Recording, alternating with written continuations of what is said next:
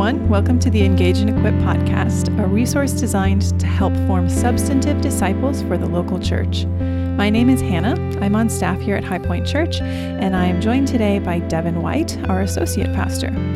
As a church, we're currently going through a sermon series called Unbrandable, focusing on how God wants us to know Him and how He reveals Himself to us in very real ways, but He doesn't simplify Himself to accommodate our preferences, our tastes, our ability to understand the world. Today we're going through some of the questions that were left over remaining from our AMA Ask Me Anything time during our Sunday services. And we're starting with questions from October 3rd, when Pastor Nick preached on the topic of meekness, how meekness is unbrandable and out of step with the world. So we're putting Devin in the hot seat today to respond to some questions. Please bear in mind that Devin is not the one who originally preached this sermon, but we are picking his brain for some of his wisdom on these topics today. So, Devin, welcome. Thanks, Hannah. It's great to be here. I think the last time you were here, you were candidating for the position and you were speaking to us out of some of your expertise. So it's really glad to have you. We're really glad to have you here with us as staff. We're giving thanks that God brought you here and that we get to benefit from your willingness and wisdom today on the podcast. I'm so thankful I didn't scare you away on the first podcast. So let's just dive in with the first question. This is, how do you, while working on cultivating a spirit of meekness, deal with the sinful rage or anger that comes up when you see injustice? Thinking of dealing with extended family and wanting to leave room for repentance on their part, but feeling extremely angry about their actions. That's a fantastic question. And we're coming up toward the holidays and all of us are going to be around more family than usual. And I'm blessed that when I'm with my family, that's a time of peace and joy. But I recognize that I may be in the very, very fortunate minority in that case. So the first thing that comes to mind for me is to be sure that we recognize that our own emotions aren't our enemies. Mm-hmm. And that the feeling of rage and anger that we sometimes experience when we are faced with injustice is actually evidence that we bear the image of God. That in the same way that God feels sorry and God feels angry and God feels joy, like those God's affections are they come to us with the image of God. So the fact that when we see injustice in front of us, sometimes even in the members of our own families, that we can feel anger, sorrow, grief, that is not necessarily a bad thing. The way the question's worded presupposes that rage or anger is necessarily sinful. And it may just be the case that whoever this person is, whatever the situation is, they're actually confronted with a scenario in which anger and grief are a particularly godly way of responding. Now,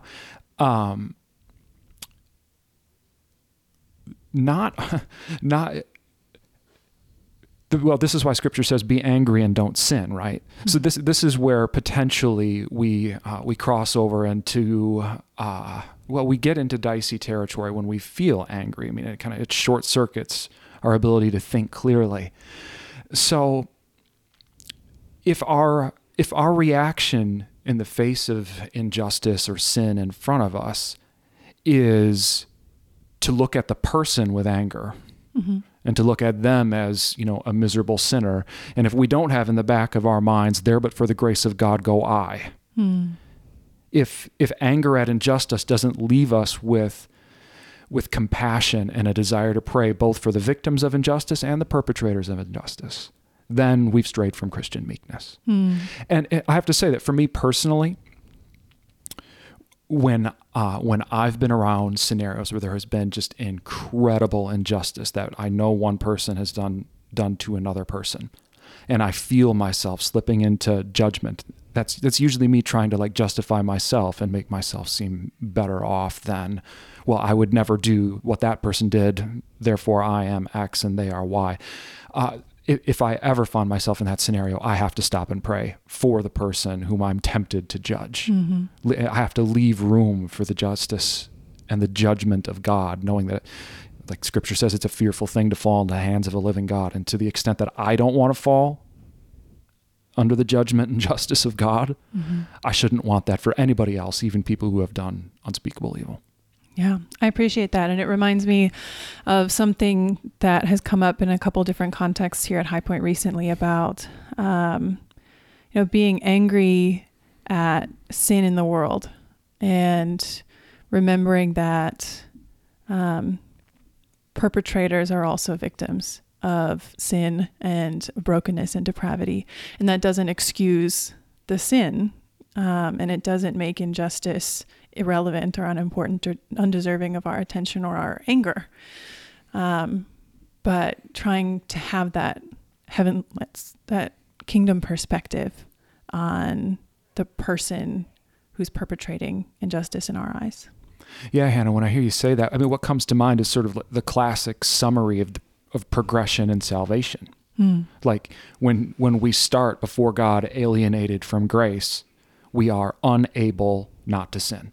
Literally anything we do is going to be so corrupted by sin that it's impossible to please God.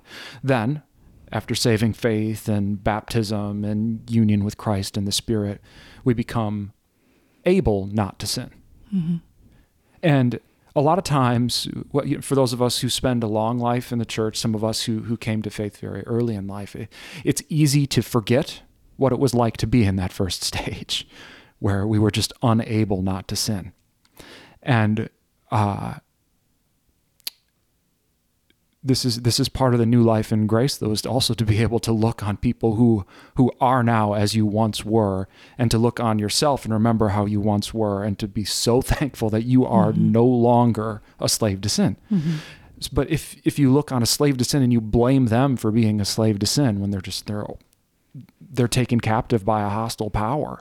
I mean, one of my favorite metaphors for sin is basically the human being as sort of a computer, and sin is like the rogue software that's taken control of the hardware, so that the hardware just can't perform its original function anymore. I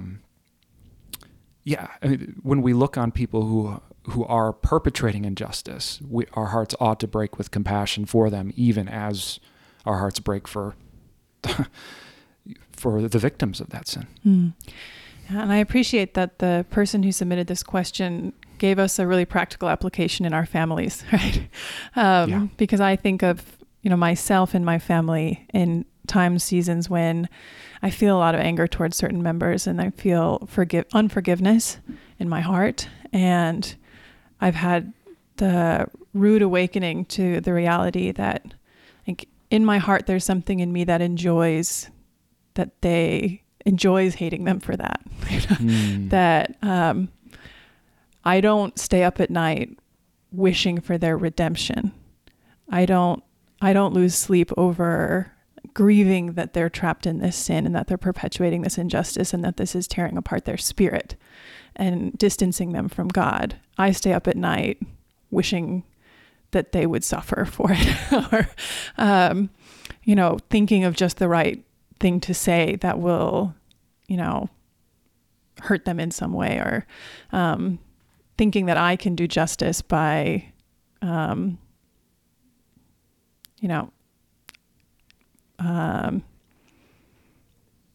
getting their attention in some unloving way.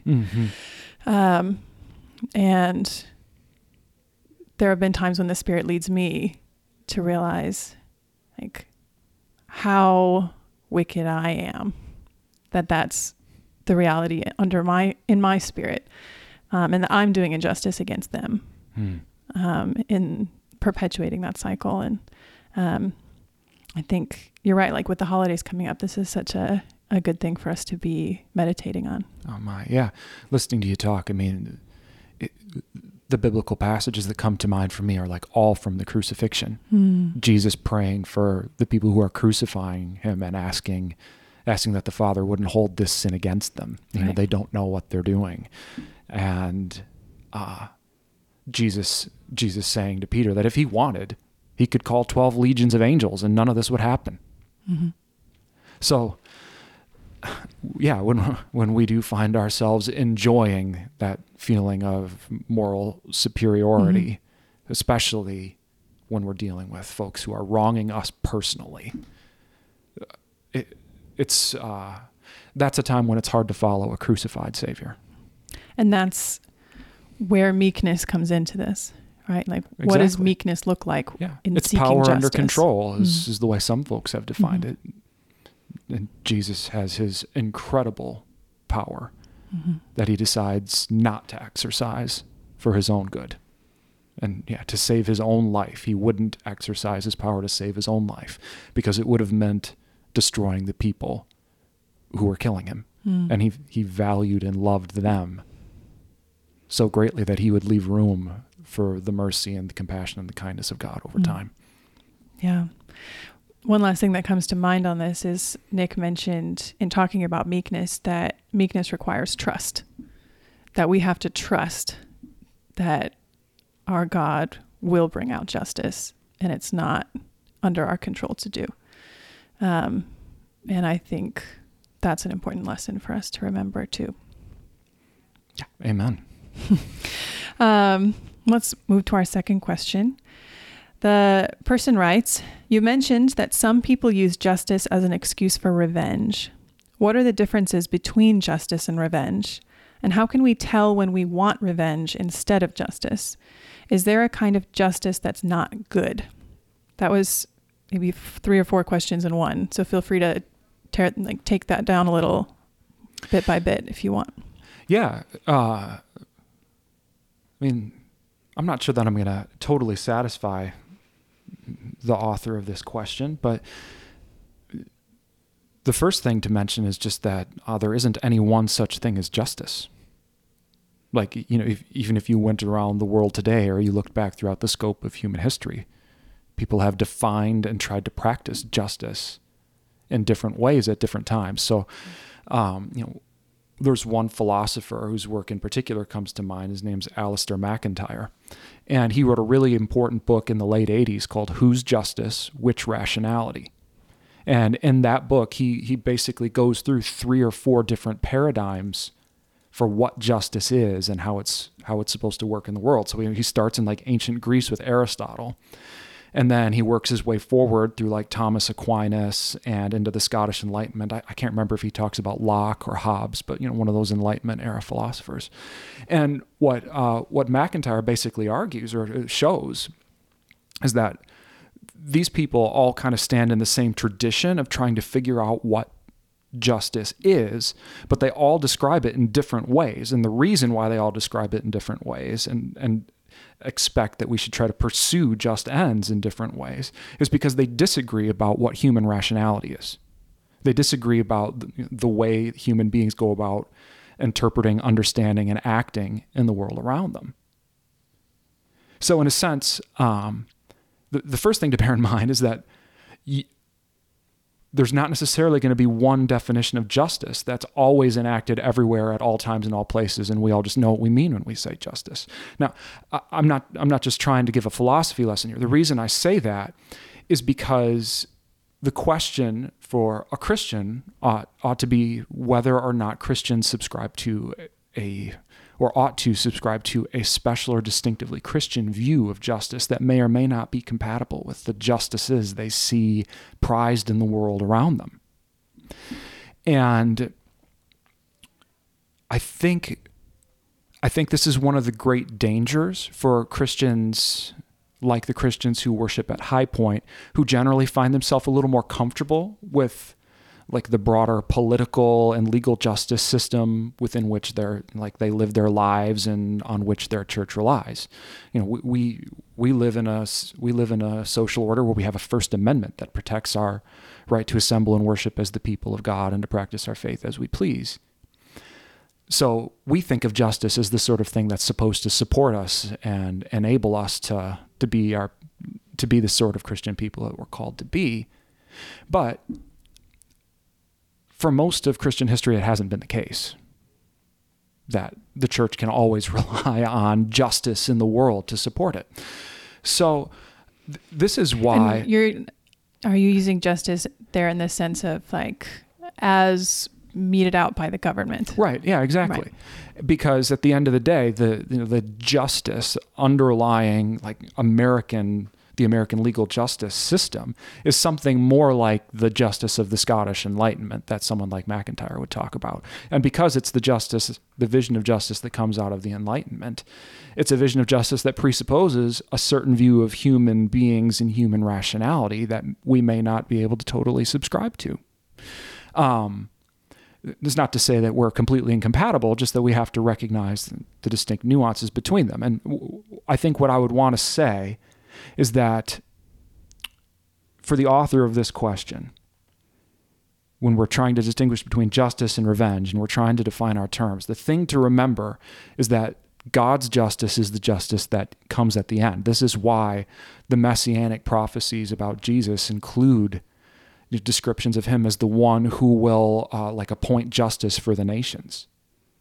So that in some sense, even at a time where, in world and Christian history, the church in America and in a place like Madison is relatively comfortable with the justice that it sees in the world around it. Sometimes more, sometimes less. But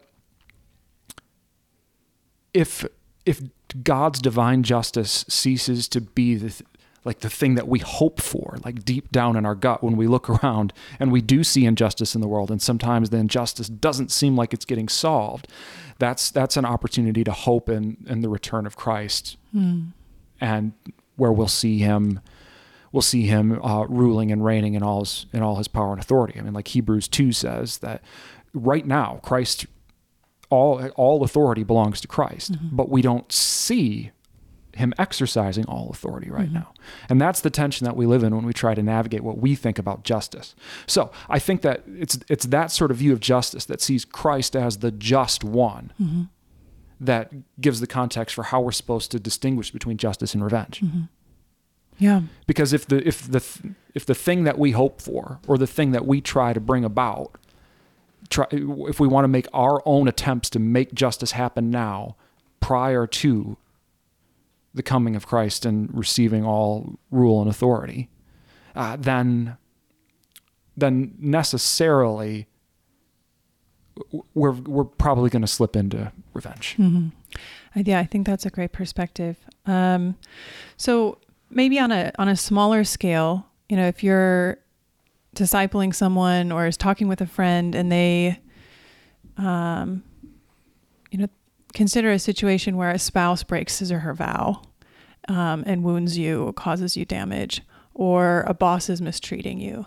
Some of these really common, tragic or hard to deal with situations.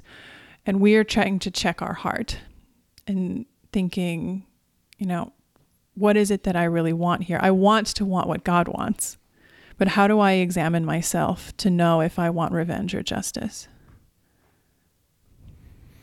Boy, I mean, I've lived a very easy life compared to so many of the people that I know. I know people who have been cruelly wronged by the people closest to them, even their spouses, their children, their parents. But just speaking for myself, in those few circumstances where I have been wronged to a much lesser extent, I almost never need to wonder, because I know that what I want is revenge. I mean, that's just my bent. I want that person to suffer as I've suffered. If I ever find myself willing harm for somebody else, wanting to see someone else in emotional pain, in physical pain, in financial hardship, if I'm excited about the day when finally I see that person stumble and fall flat on their face, then I've fallen short of the character of God in Christ. Yeah. The last part of their question, they ask, is there a kind of justice that is not good? So judging by not the world's definition of justice or the justice system, but if we're thinking of justice as it actually is there ever a point when we would be wanting that and it would not be a good thing for us to want it? Does that make sense? Yeah, I'm struggling a little bit with that last question. Mm-hmm. I mean, I feel like there's probably something really intensely practical about it. I mean, I feel in some ways like one theologian, it was John Calvin, when he talks about hell, and he behind Calvin's discussion of hell, you kind of get this sense that, Calvin wrestles with the thought that this is in some sense like an ultimate expression of God's justice. Mm-hmm. But how can that really be good? How can that be both good and just at the same time? So there is something kind of profound in this question. And what I want to say is that all of God's justice will ultimately good because God is good. Everything he does is good. Everything he makes is good. Everything he enacts is good. But I think that, speaking for myself, as a very finite creature who sometimes tends to want revenge rather than justice, I already know that my own will and affections are so broken and so in the process of being repaired that I'm not always going to emotionally agree with God's justice, and so that I won't always feel the goodness of God's justice right away. But I trust that the more that I'm restored into the image of God in Christ, the more my mind will agree with his justice and the more my emotions will intuitively respond in joyful ways to his justice. Yeah, thank you. Let's see. Third question. They write, this is going in a little different direction. How important are emotions in relation to belief? They say, I've chosen to believe, but I don't feel an emotional connection to God. I think this is a great question, and I think it's a really brave question. I think it's one that many more people wonder than give voice to out loud. Absolutely. So insofar as like belief is just kind of a stand-in for like the Christian life that we all live, the life of faith, emotions are incredibly important because, well, the topic of emotions have actually kind of come up in the first couple of questions, haven't they, Hannah? I mean, I think that all our emotional life is an expression of and a response to God's creative work in us, making us bear his image. So if the life of belief is the response of the whole person to God, then yeah, your emotional life is really very important. So what do we do then when we don't necessarily feel that emotional connection with God? I mean, it's kind of interesting the way that at least evangelical churches in America sometimes self-select and sort themselves into the kinds of churches that really, really value and prioritize emotion and affection, and those that really, on the other hand, tend to prioritize right thinking and right doctrine. And for the record, High Point tends to fall in the latter category. Yeah, and I grew up in churches that always were in the former. Right. And it drove me kind of crazy because I was like, this is good, but this is incomplete. Mm-hmm. I mean, but at the end of the day, right feeling and right thinking are two sides of the same coin, or at least they ought to be. So, yeah. But what do we do then when we don't feel an emotional connection to God? And I think there's a couple answers to that. If I really wish that I could talk to this person directly, because there are a few diagnostic questions that I would want to ask. You heard that. You can shoot him an email if you're out there. That's right. D. White at High Point Church. One thing I'd want to know is how long this person has been in the church. Are they a relatively new believer? Are they a believer who's been in Christ for a couple of years and like maybe when they started, they had some like real butterflies every time they opened up their Bible? Are they someone who's been in the church for 40 years? Because it's normal in the course of a Christian life for our affection and our emotional response to God to shift and change, and usually always in the process of growth, but not always necessarily in a comfortable process of growth. Like in the same way that for most of us who have lived through our teenage years into our 20s, we know what the experience of growing pains are like. growing pains aren't fun. But they do come along with a process of growth that makes our bodies more like themselves, not less. In the same way, sometimes like emotional distance can be like a spiritual growing pain. So,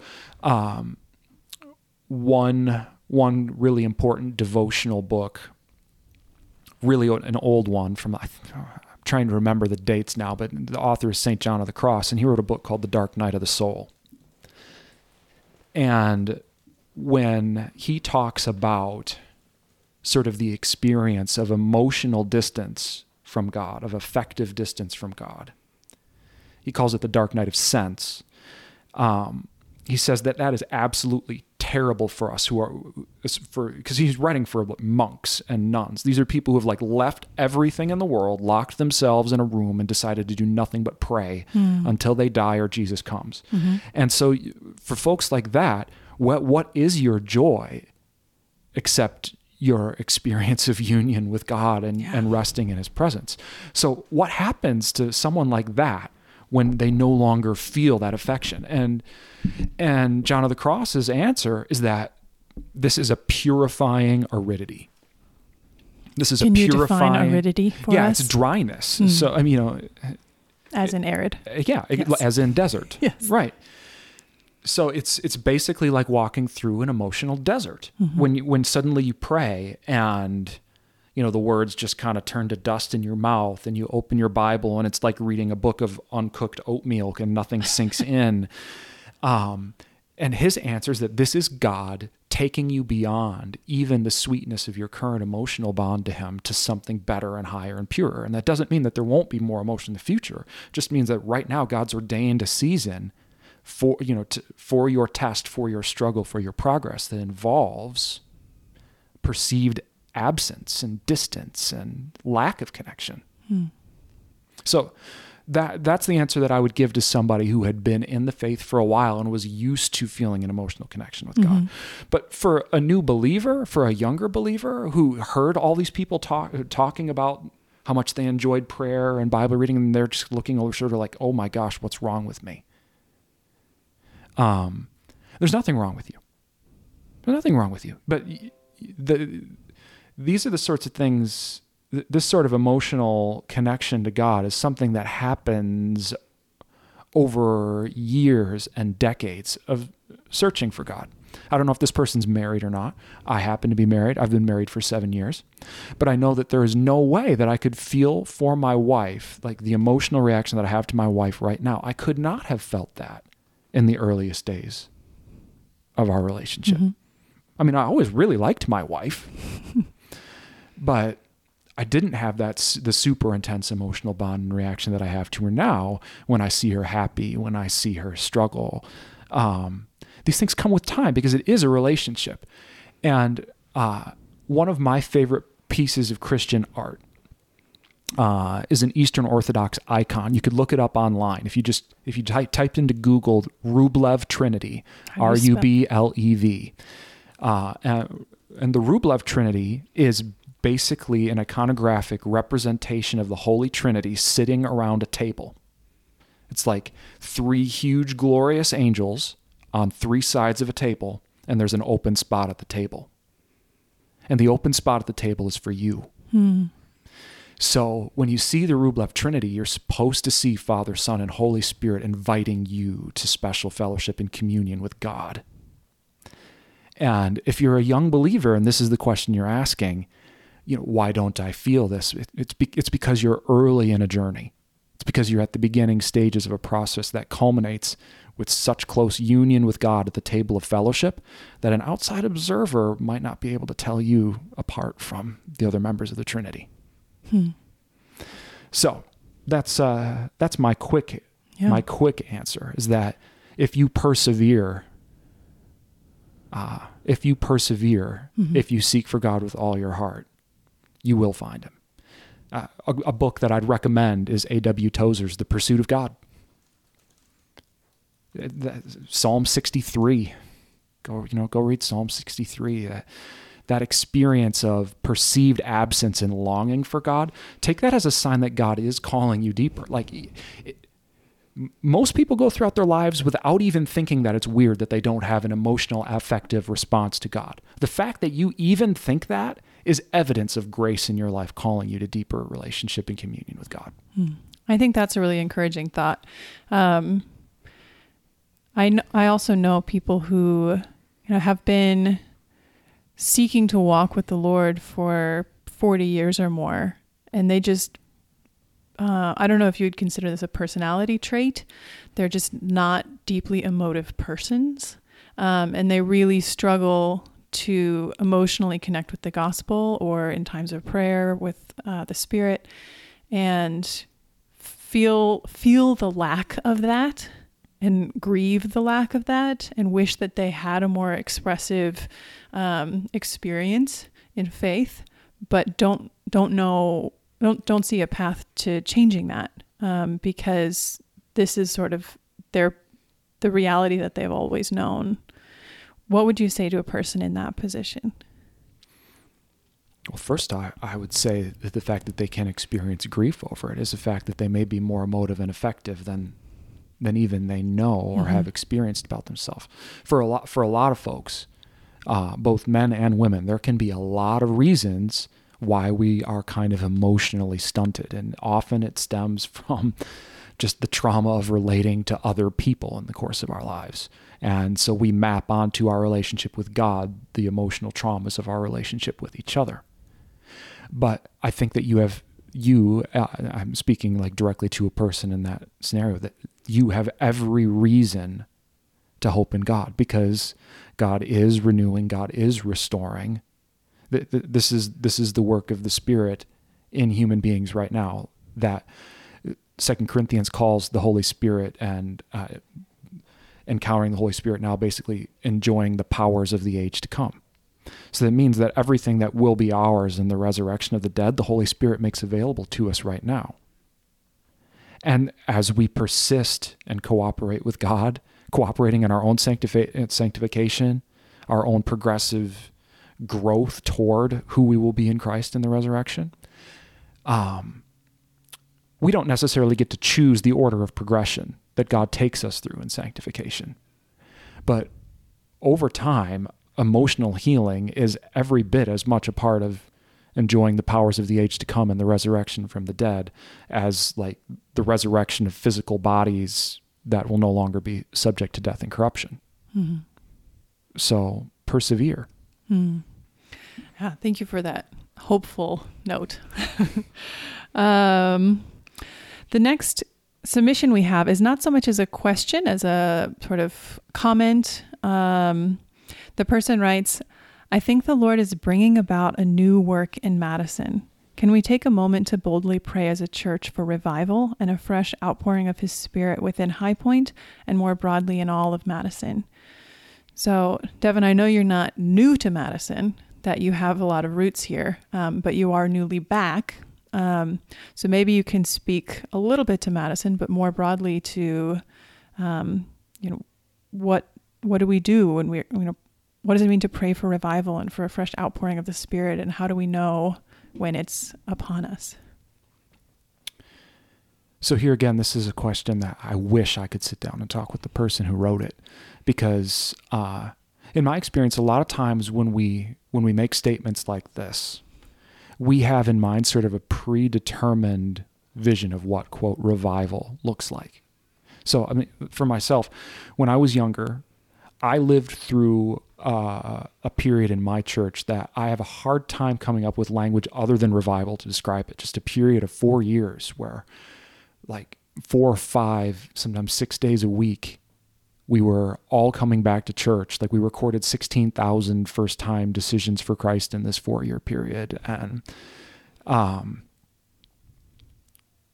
remember just walking around in the church and like seeing like grown people, put together grown-ups, the sort of people that like you wouldn't be surprised to see them as lawyers or doctors or professionals, just like sobbing, and not in like a bad way, not like they're bereaved, but like they're having some sort of deep, profound spiritual experience that is coming to full expression in their emotions. Like I don't know how to explain that apart from a word like revival. And as I've studied the history of the church and the history of revival, reading about, like in American history, the First Great Awakening, the Second Great Awakening, the revival at Cane Ridge, revival at Azusa Street, I think that that those experiences do teach us what God wants to do and how God will act.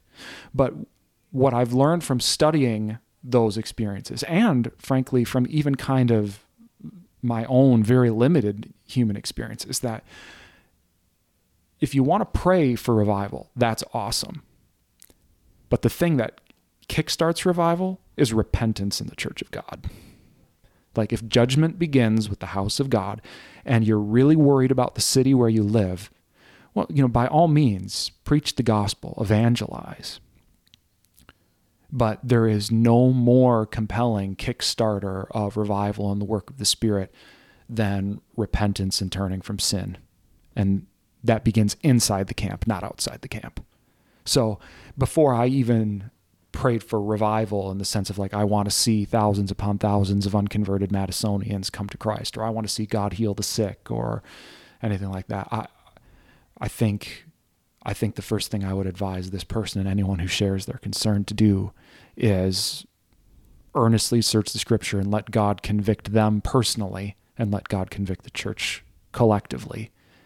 And this is why the classic text that every revival preacher I know turns to is, if my people will humble themselves and pray and turn from their wicked ways, then I will hear from heaven.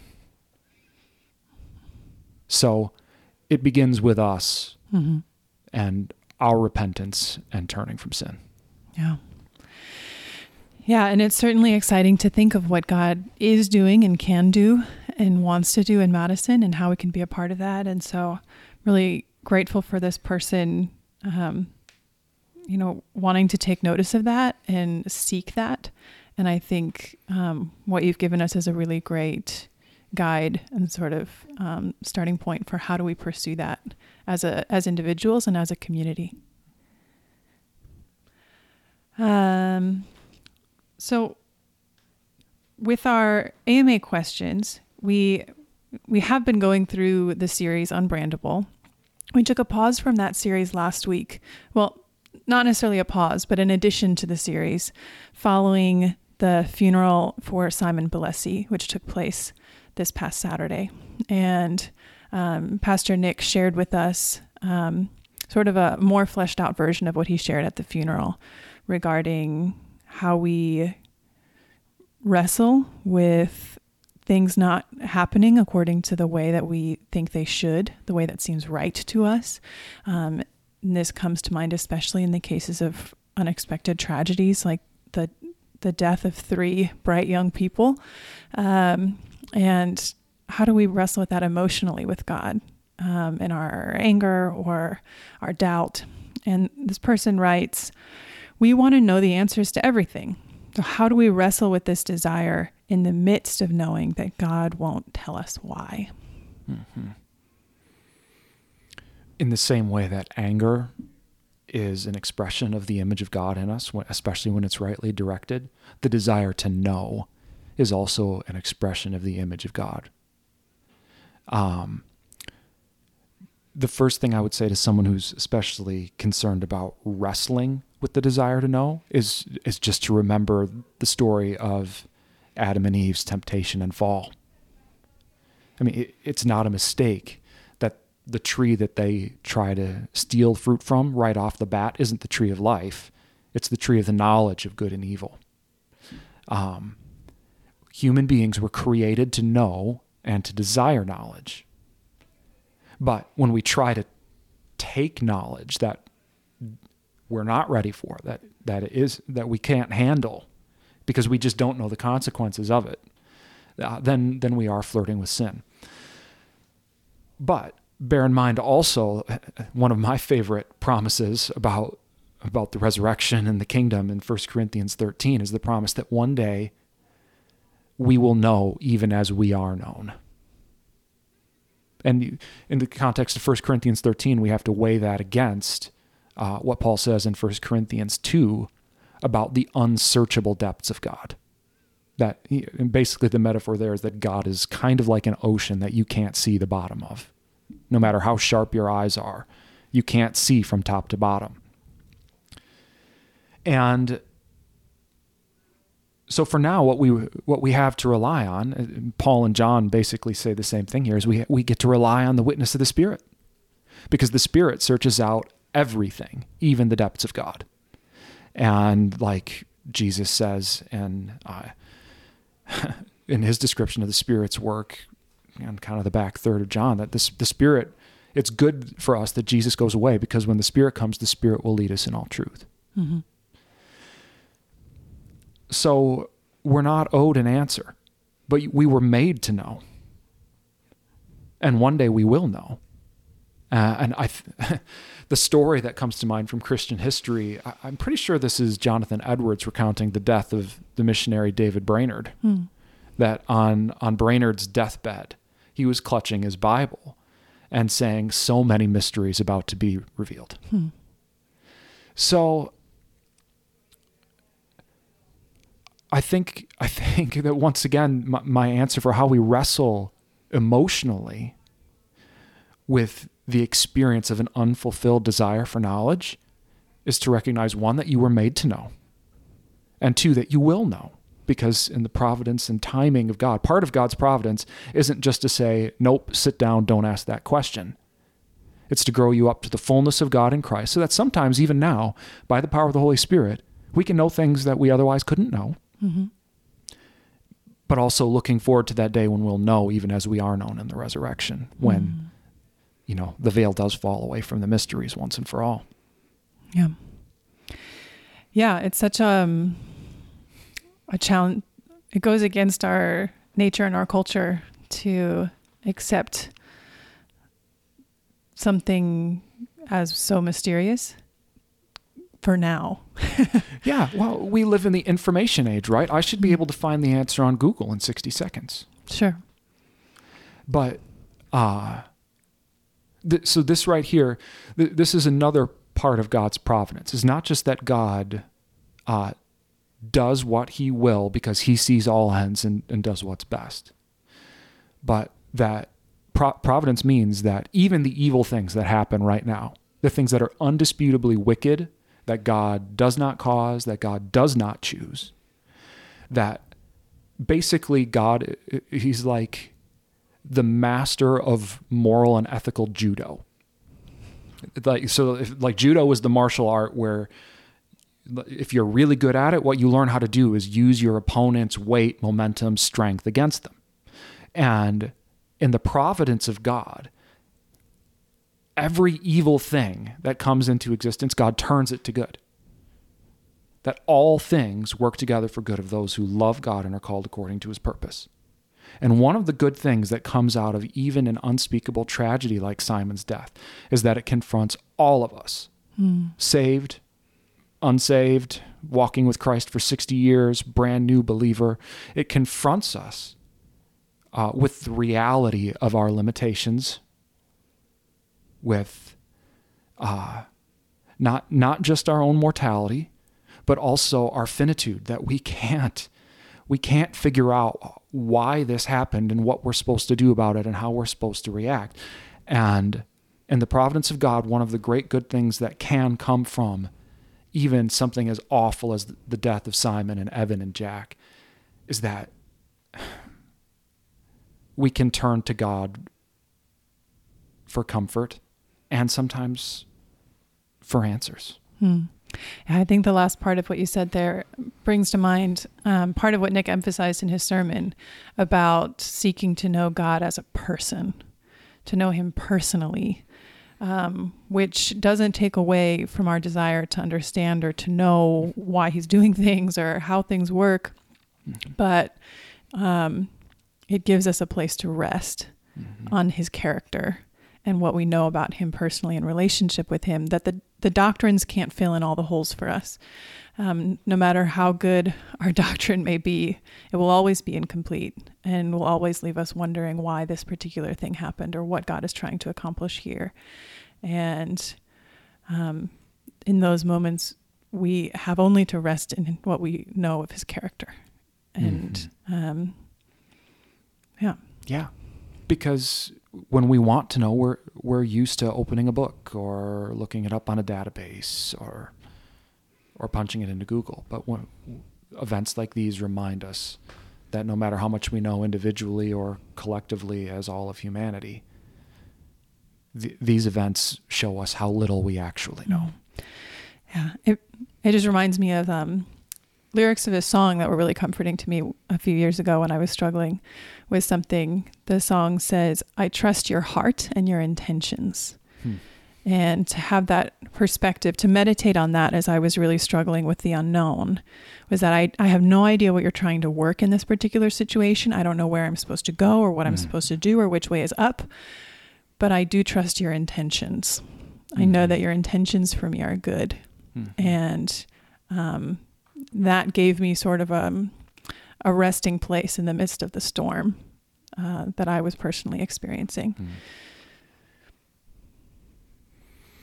Yeah, that can be such a hard thing to communicate to people who haven't been there themselves. I mean, I think about the person who asked. if you haven't met a person, how do you transfer that knowledge to someone else, right? Yeah. And I mean, whoever it was who wrote question 3, talking about lacking an emotional connection with God, this is one of the reasons why developing that emotional connection over time and with God's help can be so essential to our ability to persevere in the faith when we do run into those times where the only answer is to say, I do not understand, but I trust. Yeah, and I think developing that trust, sometimes we can help that along in ourselves by intentionally meditating on how we've seen God provide or come through and sort of making those monuments in our mind, or collecting stories from other people, their testimonies, reading the testimonies of other people of how God has provided gives us sort of a landmark to say, he has done this. So that tells me something about his ability and his goodness that lets me plant my feet on something. And then to meditate on that can almost stir that, give us a sort of jump start for that emotion of like feeling something about those realities, those things that he has done. And that just sitting and thinking on our own, we don't really have anything to grasp onto sometimes. Gosh, that is so right, Hannah. Yeah. I mean, this is like the point to Israel's feasts, remembering that they were slaves in Egypt and that they were brought out. Or, when you go to the book of Hebrews, when the author just runs down that famous list of examples of faith and the results that come from faith in God, encouraging his audience to do the same. Yeah. Memory is... We could say a lot more about memory in the church. The stones of remembrance. Yeah, exactly. That he leads Israel to place. Let's end with one last question. This is pulling out of our archives a little bit, a question we haven't been able to get around to from the sermon of August 27th. I believe Pastor Mike preached on that day. And the person writes, I have a close friend who grew up going to church with me, and she still calls herself a Christian. However, as a single mom, she says she doesn't have time for praying or reading the Bible. How can I gently approach her on this when she isn't open to making time for those things? Speaking as a parent of relatively young children, I have a 3-year-old and a 1-year-old, and for the first couple of years of my wife and I's parental journey, we lived in Australia, like 8,000 to 10,000 miles from family. We became parents in the pandemic, where you couldn't even legally hire a babysitter even if you wanted to. So I deeply empathize with the circumstances of the single mom, because it was hard enough as a couple, let alone as a single mom. So mean, the first thing that I would say is that part of being the body of Christ who wants to include folks like single mothers in our midst is we need to actually be aware of the intense struggle that all parenting comes with. There are no off days in parenting. The demands don't cease. And for someone like, it sounds like this single mom who is really invested in her parenting, the demands of love and caring for young children can be nearly all-consuming. And the always changing demands. That's right. You master right. them one month, and then the next month they've changed. Just when you think you get ahead of it. Yeah, Hannah, you know. Not as well as you do, but I'm learning fast. So the first thing I would say is that before any of us approach this woman to encourage her to pray or read the Bible more, I would never want to bring that encouragement without also trying to make space for the opportunity. So is there anything that we can do to take something off this person's plate to give them the practical opportunity to open their Bible and pray? That, I think, is one of the most encouraging things that we could possibly do. But the other thing that I would say, and this is something that I have also learned, but that I always kind of knew. But I mean, I grew up going to public school, and the church that I attended made a pretty regularly complained that God had been kicked out of public schools and that, prayer was no longer allowed in public schools. And I would walk through the halls of my school and pray all the time, and nobody stopped me. Right. So I think that for this single mom and for all the other parents out there, single or whether, a husband and wife couple, your devotional life and the structure of your devotional life has almost certainly changed since you became a parent. But this is why one of the most fascinating and humbling commands in Scripture, and I'm pretty sure this is 1 Thessalonians, is to rejoice always and pray continually. That literally anything, anytime, anything you're doing is an opportunity for prayer, and you don't always even need to stop what you're doing to pray. So one little spiritual classic that I'll also mention, since apparently I'm turning this into like a book recommendation. AMA. Just for the listeners' sake, we will link to these things in the show notes. So there was a monk named Brother Lawrence of the Resurrection, and he wrote a tiny little book called The Practice of the Presence of God. And unlike a lot of other books that we have from like spiritual heroes and monasteries written over the last 1,000 years, Brother Lawrence was a cook. And this is what he did in the monastery. It's like he was the monastery cook. So he's getting up and he's making meals for a couple hundred monks a couple times a day. But eventually his like spiritual superiors noticed that this guy had an unusually intense devotional life. And so they made him write it down. And he basically teaches how, like for him, slicing vegetables for the soup became prayer. And now, if anybody was to like pick up my day timer and look at my calendar, they would see that like even in my calendar, so that nobody can take this away from me, I have scheduled times of prayer and Bible reading. And there are other people who have access to my calendar and can make changes and add meetings here or there, but they can't move that. Like the dedicated prayer time is essential. But I also have in mind the example and the challenge of like 1 Thessalonians and Brother Lawrence, so that I am always trying to live aware of the presence of God and directing my intention and my attention toward Him. And that's something that even a way overworked, exhausted single mother can do. And that sometimes we only really learn to do as Christians when we're put in situations as intense as this single mother is currently experiencing. Mm-hmm. Yeah, a few books come to mind that the titles escape me now, but a few books have come out in the last 5 or 10 years about sort of reviving this practice of like praying the hours and these daily meditative tasks of cooking the food, of washing the dishes, of cleaning, bathing your child, of taking out the trash and all of these things, to help us think of them as moments where Christ is present with us, and when we can commune with him and be of service to him and with him. And maybe if we think of some of those titles, we can link them as well. I feel like the Liturgy of the Ordinary is one of them. Yes, that's one. Yeah, that's one. Was that's that Lauren come out Winner? recently. I can't remember. I can't remember either. What would you say? I think those are really great suggestions and really applicable for me personally, as I'm struggling with all my ever-changing routine with a young child too. But what if this, in the case of someone who receives all those suggestions and then still doesn't seem interested? How would you counsel this friend to talk to her single mom friend? If after all of this has been sort of parsed out and like she's provided what if I watch your kids so that you can have this time or things like that? And there still seems to be this sort of hardness or disinterest, then how would you counsel the friend to minister? I'd probably counsel the friend to keep doing exactly what they were doing. It's like,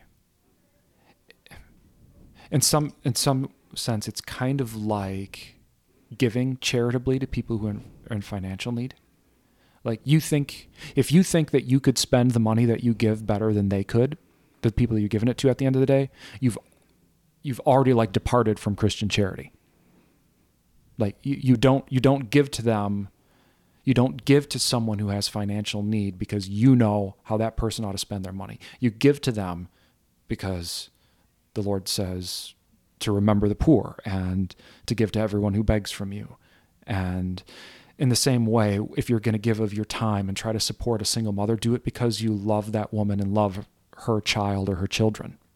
And because however the single mom chooses to fill that time, she will be a better person and a better mom for having had the opportunity to unclench every muscle in her body for 15 minutes. and that trickle down effect will manifest in better parenting. So your love will not have gone in vain just if the single mother doesn't spend the time in the way that you would maybe hope she would. Yeah. Thank you for that. Well, those were a lot of great questions. Thank you so much to everyone who sent in your questions, and I'm really grateful to see everyone really wrestling with these important issues relative to faith and the gospel. And we pray that something in this podcast will have been encouraging and edifying for you as well. If you liked this episode, you can rate and review us on your favorite podcast platform and share this episode with a friend. If there is a topic you'd like us to discuss, please do send it to podcast@highpointchurch.org. Otherwise, we'll see you in the next episode. Anything you'd like to say as a sign-off, Devin? Thanks for taking a minute to talk with me, Hannah. I really enjoyed the conversation. Well, it was a pleasure. And thanks for your willingness to do this at the last minute. Always an honor to be asked. Thanks so much, everyone. Hope you have a great day. Bye.